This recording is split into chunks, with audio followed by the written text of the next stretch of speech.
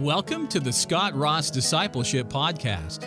Scott has been discipling men and women for more than 20 years and is passionate about helping you grow into the full measure of the maturity of Christ. Grab your Bible, something to write with, and your favorite warm beverage, and let's listen as Scott takes us deeper in our walk with God.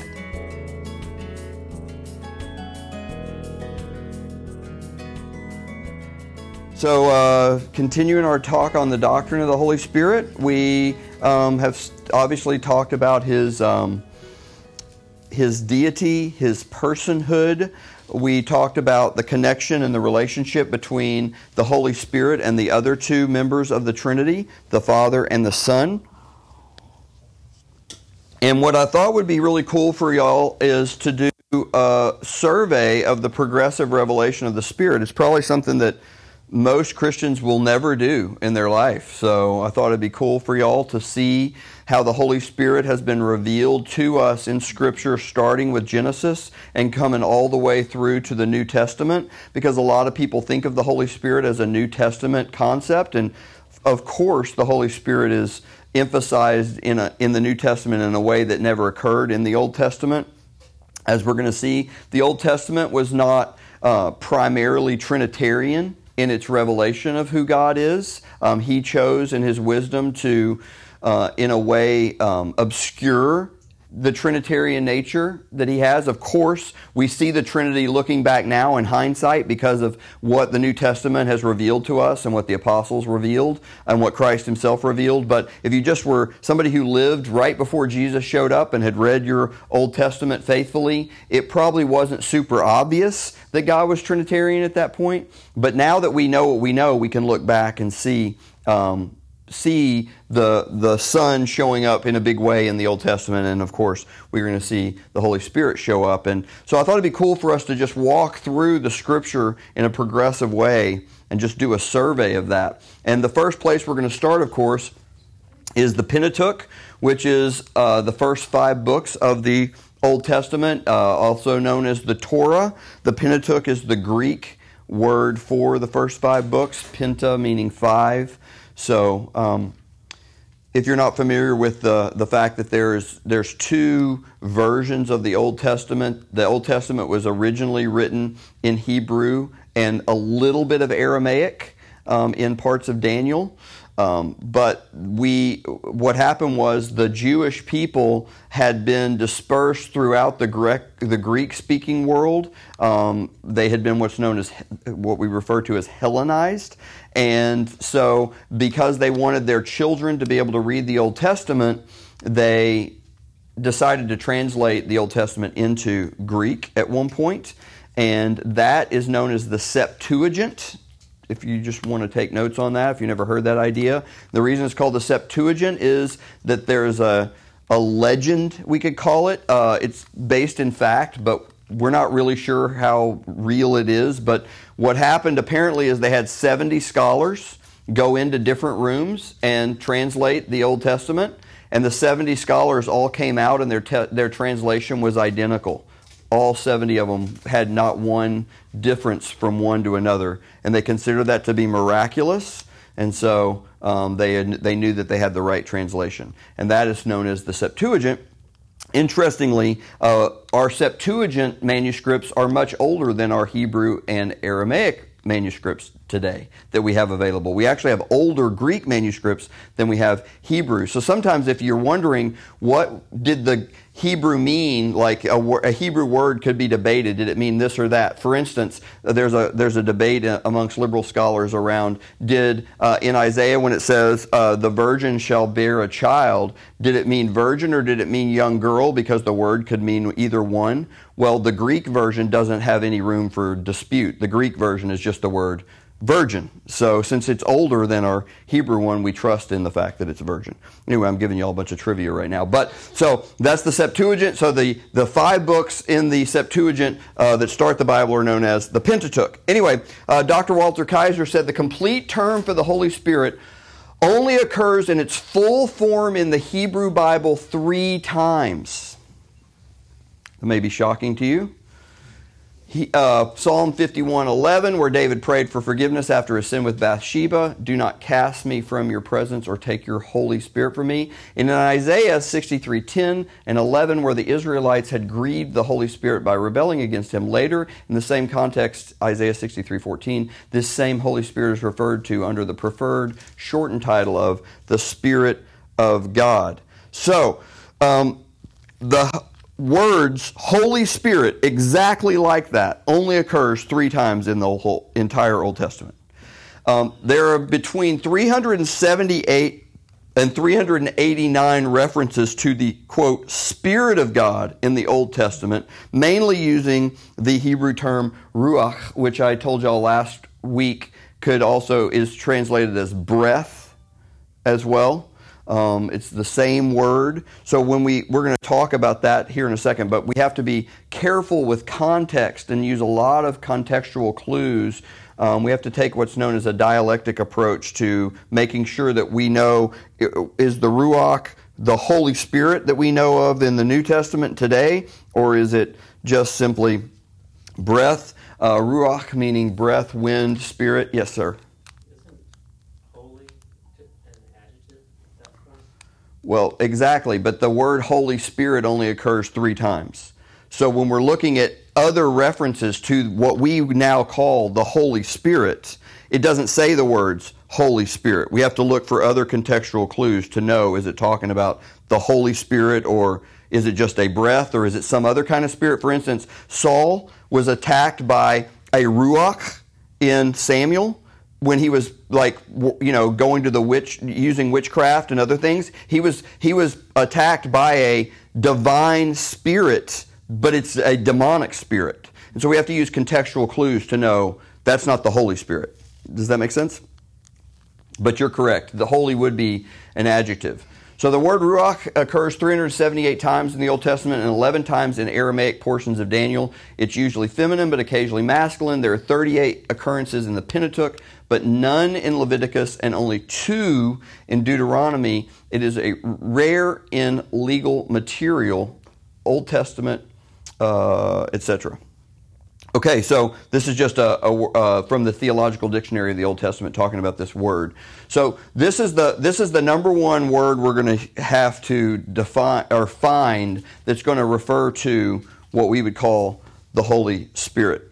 And just to run through those scriptures that I said are where the actual words Holy Spirit show up is Psalm 51:11. Do not banish me from your presence or take your Holy Spirit from me. This is David praying after his sin with Bathsheba and after he has sent Uriah into the battle to be murdered. And what's interesting about Psalm 51, we could do a whole sermon series on Psalm 51 because, David is said to be a man after God's own heart. And he reveals a lot of things about God's nature in Psalm 51 that had been completely foreign to the Jewish understanding at that point. There were 2 sins which you could not be forgiven for at all and that required the death penalty. One was murder and the other was adultery. David had committed both. And the psalm starts, have mercy on me, O God. He's asking God to do what was understood to be impossible. And then it's within that context that he says, don't take your Holy Spirit from me. And then Isaiah 63:10 and 11, but they rebelled and grieved his Holy Spirit, so he became their enemy and fought against them. Then he remembered the days of the past, the days of Moses and his people. Where is he who brought them out of the sea with the shepherds of his flock? Where is he who put his Holy Spirit among the flock? Can I ask a question? You may have already covered this since I missed last week. So when it says Holy Spirit, is that an adjective with ruach, or is this a whole different word? Yes. It's exactly as it's translated there. Okay. Yep. So this is later in that same passage, like cattle that go down in the valley, the Spirit of the Lord gave them rest. You led your people this way to make a glorious name for yourself. The Spirit of the Lord is a pretty commonly used phrase. But even then, we're going to need to have some context, because did Jesus, the person Jesus, does he have a spirit? Yes. Yes. But when we say the Holy Spirit, that's a whole separate person. Right? So when we read Spirit of the Lord, is it referring to it in the way that we would say Jesus' Spirit or the Father's Spirit, like who they are? Or is it talking about the third person of the Trinity? That's what we have to really be careful to understand. Does that make sense? Yeah. Okay. So you're saying the Spirit of the Lord, not the Holy Spirit. Well, no, this is the Holy Spirit because it's in the same context as this. And that's what I'm saying is I'm just showing you the 3 scriptures where the words Holy Spirit exist in the Old Testament, because there's only 3. Okay. Dr. Jewett says the Hebrews, it would seem, spoke of God in this way because they conceived of him in his essential being as the invisible power or energy behind all that is, the creative breath by which the living creature, indeed the whole universe, is animated. Yet in the context of the Old Testament as a whole, it is evident that this animating power, this creative breath, is not understood as an impersonal force, but rather as a living subject. The personal energy which God is in himself, the breath by which he calls the worlds into being, is, in the first instance, the energy by which God wills to be who he is. He is who he is by his own act, that is, his being is personal being that can be understood only as a self-determined self and I. So what he's saying here is, and this gets, there's lots of examples of this with the Hebrew people, but even though they didn't understand God to be Trinitarian, when they refer to the Spirit of God as this second person, they don't talk of him as a force even then. They talk of him as having personality, as having will, as having his own essence. Does that make sense? Okay. The heavens were made by the word of the Lord, and all the stars by the breath of his mouth. This follows this same idea of his breath, or his ruach, has power. And we saw, we're going to see here in a second, we saw before we were looking at his divinity that he was involved in essential to creation itself. The Holy Spirit was. He was very active in creation. Okay, so out of all the passages in the first 5 books of the Bible, there are 6 that I think are critical that can give us a good understanding of how the Holy Spirit is presented in the Pentateuch. The first is Genesis 1:2, which is the work of the Spirit of God in creation. Then Genesis 2:7, which is him breathing the breath of life into Adam. Genesis 6:3, the Spirit operates as a judge over the sins of a reprobate society prior to Noah's flood. By the way, speaking of the flood, did y'all see that they just discovered what is the largest set of dinosaur bones ever uncovered? It's pretty crazy. It's like gigantic, this thing. Yeah, and it's, I forget where it was. Like, was it Honduras? Where was it? It was somewhere in South America. You put it in Telegram. Yeah. No, that's a different one. Oh. That was in the States? Yeah, that one's in Something with an M. Maine, wasn't it? No. Missouri? Maybe. Yeah, Missouri. Really? There's a bunch of dinosaurs from Missouri. Just since we're talking about this, 13 seconds on this, probably a little longer than that, but really short. There's just, as an apologetic point, do you understand that a fossil requires a very specific set of circumstances to create? So like if a deer was to die on the road out here, would it become a fossil? What would happen to it? It would just disintegrate, right? Okay. Well, in order for there to be a fossil, you need 3 ingredients: a lot of water, a lot of mud, and a lot of pressure right now. Sounds like a flood. It's basically Crazy, isn't it? Okay. the same Okay. concept as when you wrap a piece of food. They would cook food. Yes. In mud and then knock the mud off. Yep. And eat what was inside of it. Yep. It's the same basic idea. Yeah. So, like, for instance, like another discovery that happened this past summer, I didn't put this in Telegram, but it was this past summer, is they found What's the big shark that's extinct? What's it called? Megalodon? Huh? Megalodon. Is it Megalodon? Okay, they found Megalodon teeth in rivers in, not Colorado, Nebraska. A river in Nebraska had Megalodon teeth. How do you get teeth from an ocean into the center of a continent if it's not covered in water? A huge inland sea. Yeah. Anyway, let's keep going. So, he was involved before Noah's flood. Genesis 41:38, Joseph was able to interpret Pharaoh's dream. So Pharaoh himself asked the question, can we find anyone like this man in whom is the Spirit of God? So we're going to see the whole Joseph narrative involves the Holy Spirit quite a bit. Numbers 11, this is the anointing of the 70 elders when the Israelites are complaining and grumbling that they don't have meat. For instance, here in Numbers 11:25, then the Lord descended in the cloud and spoke to him. He took some of the Spirit who was on Moses and placed the Spirit on the 70 elders. As the Spirit rested on them, they prophesied, but they never did it again. And by the way, we're going to go through all of these in detail. I'm just giving you an overview. And then Numbers 22 through 24. This is the weird story of the prophet Balaam, who was the Israelites show up on the doorstep of the king of Moab. The king of Moab's not fired up about that. He really doesn't like them there because he knows that when the Israelites show up, big cities like Jericho fall down magically. So he asked this guy Balaam to come curse the Israelites. God tells him, you don't want to do that. He tells him in some pretty interesting ways, and yet he ends up showing up to do the cursing anyway, but then because the Holy Spirit is speaking through him, he ends up not cursing the Israelites, he ends up cursing the Moabites. So just one passage from that is when Balaam looked up and saw Israel encamped tribe by tribe, the Spirit of God came on him, and he proclaimed his poem.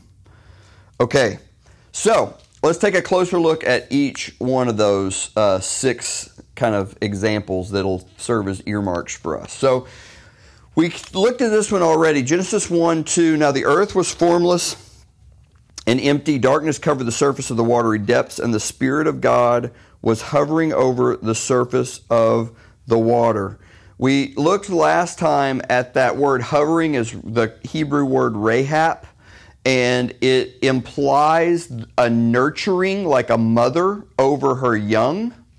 So the Holy Spirit is hovering over the formless earth, and it's like in this nurturing situation, ready to be a part of the creation events.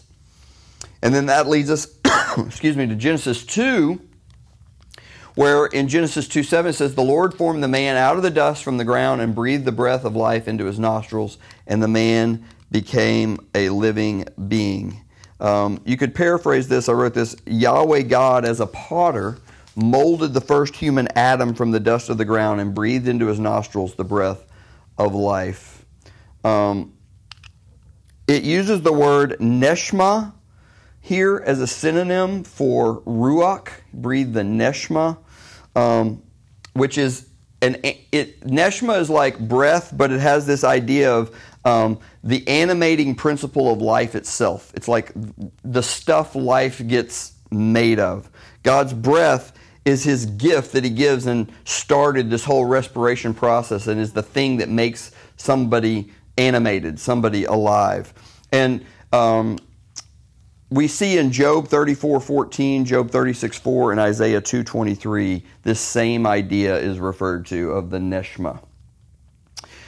Genesis 6, understand that I am bringing a flood waters on the earth to destroy every creature under heaven with the breath of life in it. Everything on earth will perish.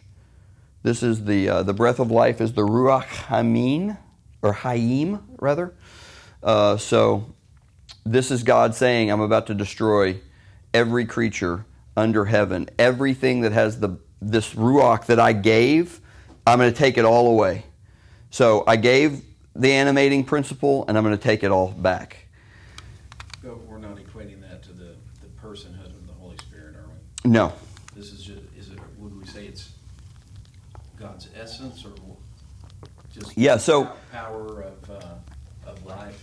Yeah, so basically, we're going to see, ultimately, there's going to be this really cool parallel.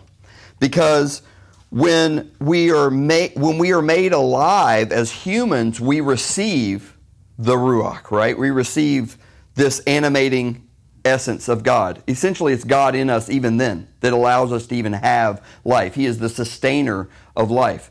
Then we're going to see in the New Testament, when a person is born again, what happens? They receive the Holy Spirit. So there's this parallel situation where the thing that animates the life of the Christian is the Holy Spirit, in the same way that the thing that animates all life is actually, I don't want to be heretical, but just for our brains to get like a little bit of the Holy Spirit, right? Like there's a little bit of divinity inside of every person that is why we're alive. And to contrast, maybe, so when David said, "Don't remove the Holy Spirit," it wouldn't be the same as if No. we were and the Holy Spirit removed from us. It's more of God's presence, but versus indwelling. Yeah, well, and what we're going to see too, we're going to cover that in detail, because what we're going to see is obviously the Holy Spirit was very active in the revelation of God, right? Like we've already looked at that, like the scriptures were written by the Holy Spirit.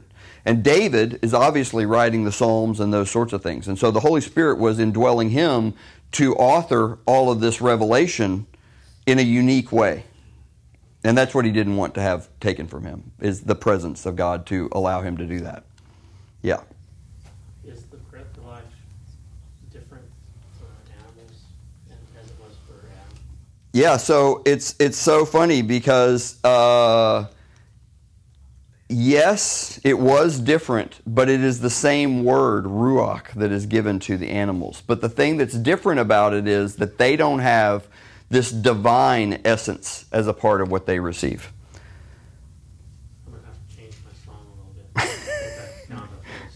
bit. Well, I mean, if you think about it, there's the soulish creatures. Yep. Then you get down to, insects and ants and things that aren't soulish. Mm-hmm. I mean, your dog is, right? Mm-hmm. I mean, Of course. so, My dog's got a little Holy Spirit in her. well, hey, There you go. A little bit. I've had a few that felt like they had a little bit of loose for them. There you go. but it's still amazing that a mosquito knows what to do. That's what I always. So you asked this question, this is it. So animals, 2 of every creature that have the breath of life, this breath of life, Ruach Hayim, is the exact same thing as this. So it's both humans and non-humans have that in them. Thanks for listening. We pray this has been edifying. If you've enjoyed the show, please give us a shout out on your favorite social media platform. Scott's username on Twitter, Facebook, and Instagram is Scott Ross Online. That's Scott Ross Online, all one word. Also, please remember to go to scottrossonline.com to subscribe, catch up on past episodes, and discuss what you've learned with others. Until next time, continue to walk in a manner worthy of the gospel of Christ. God bless you.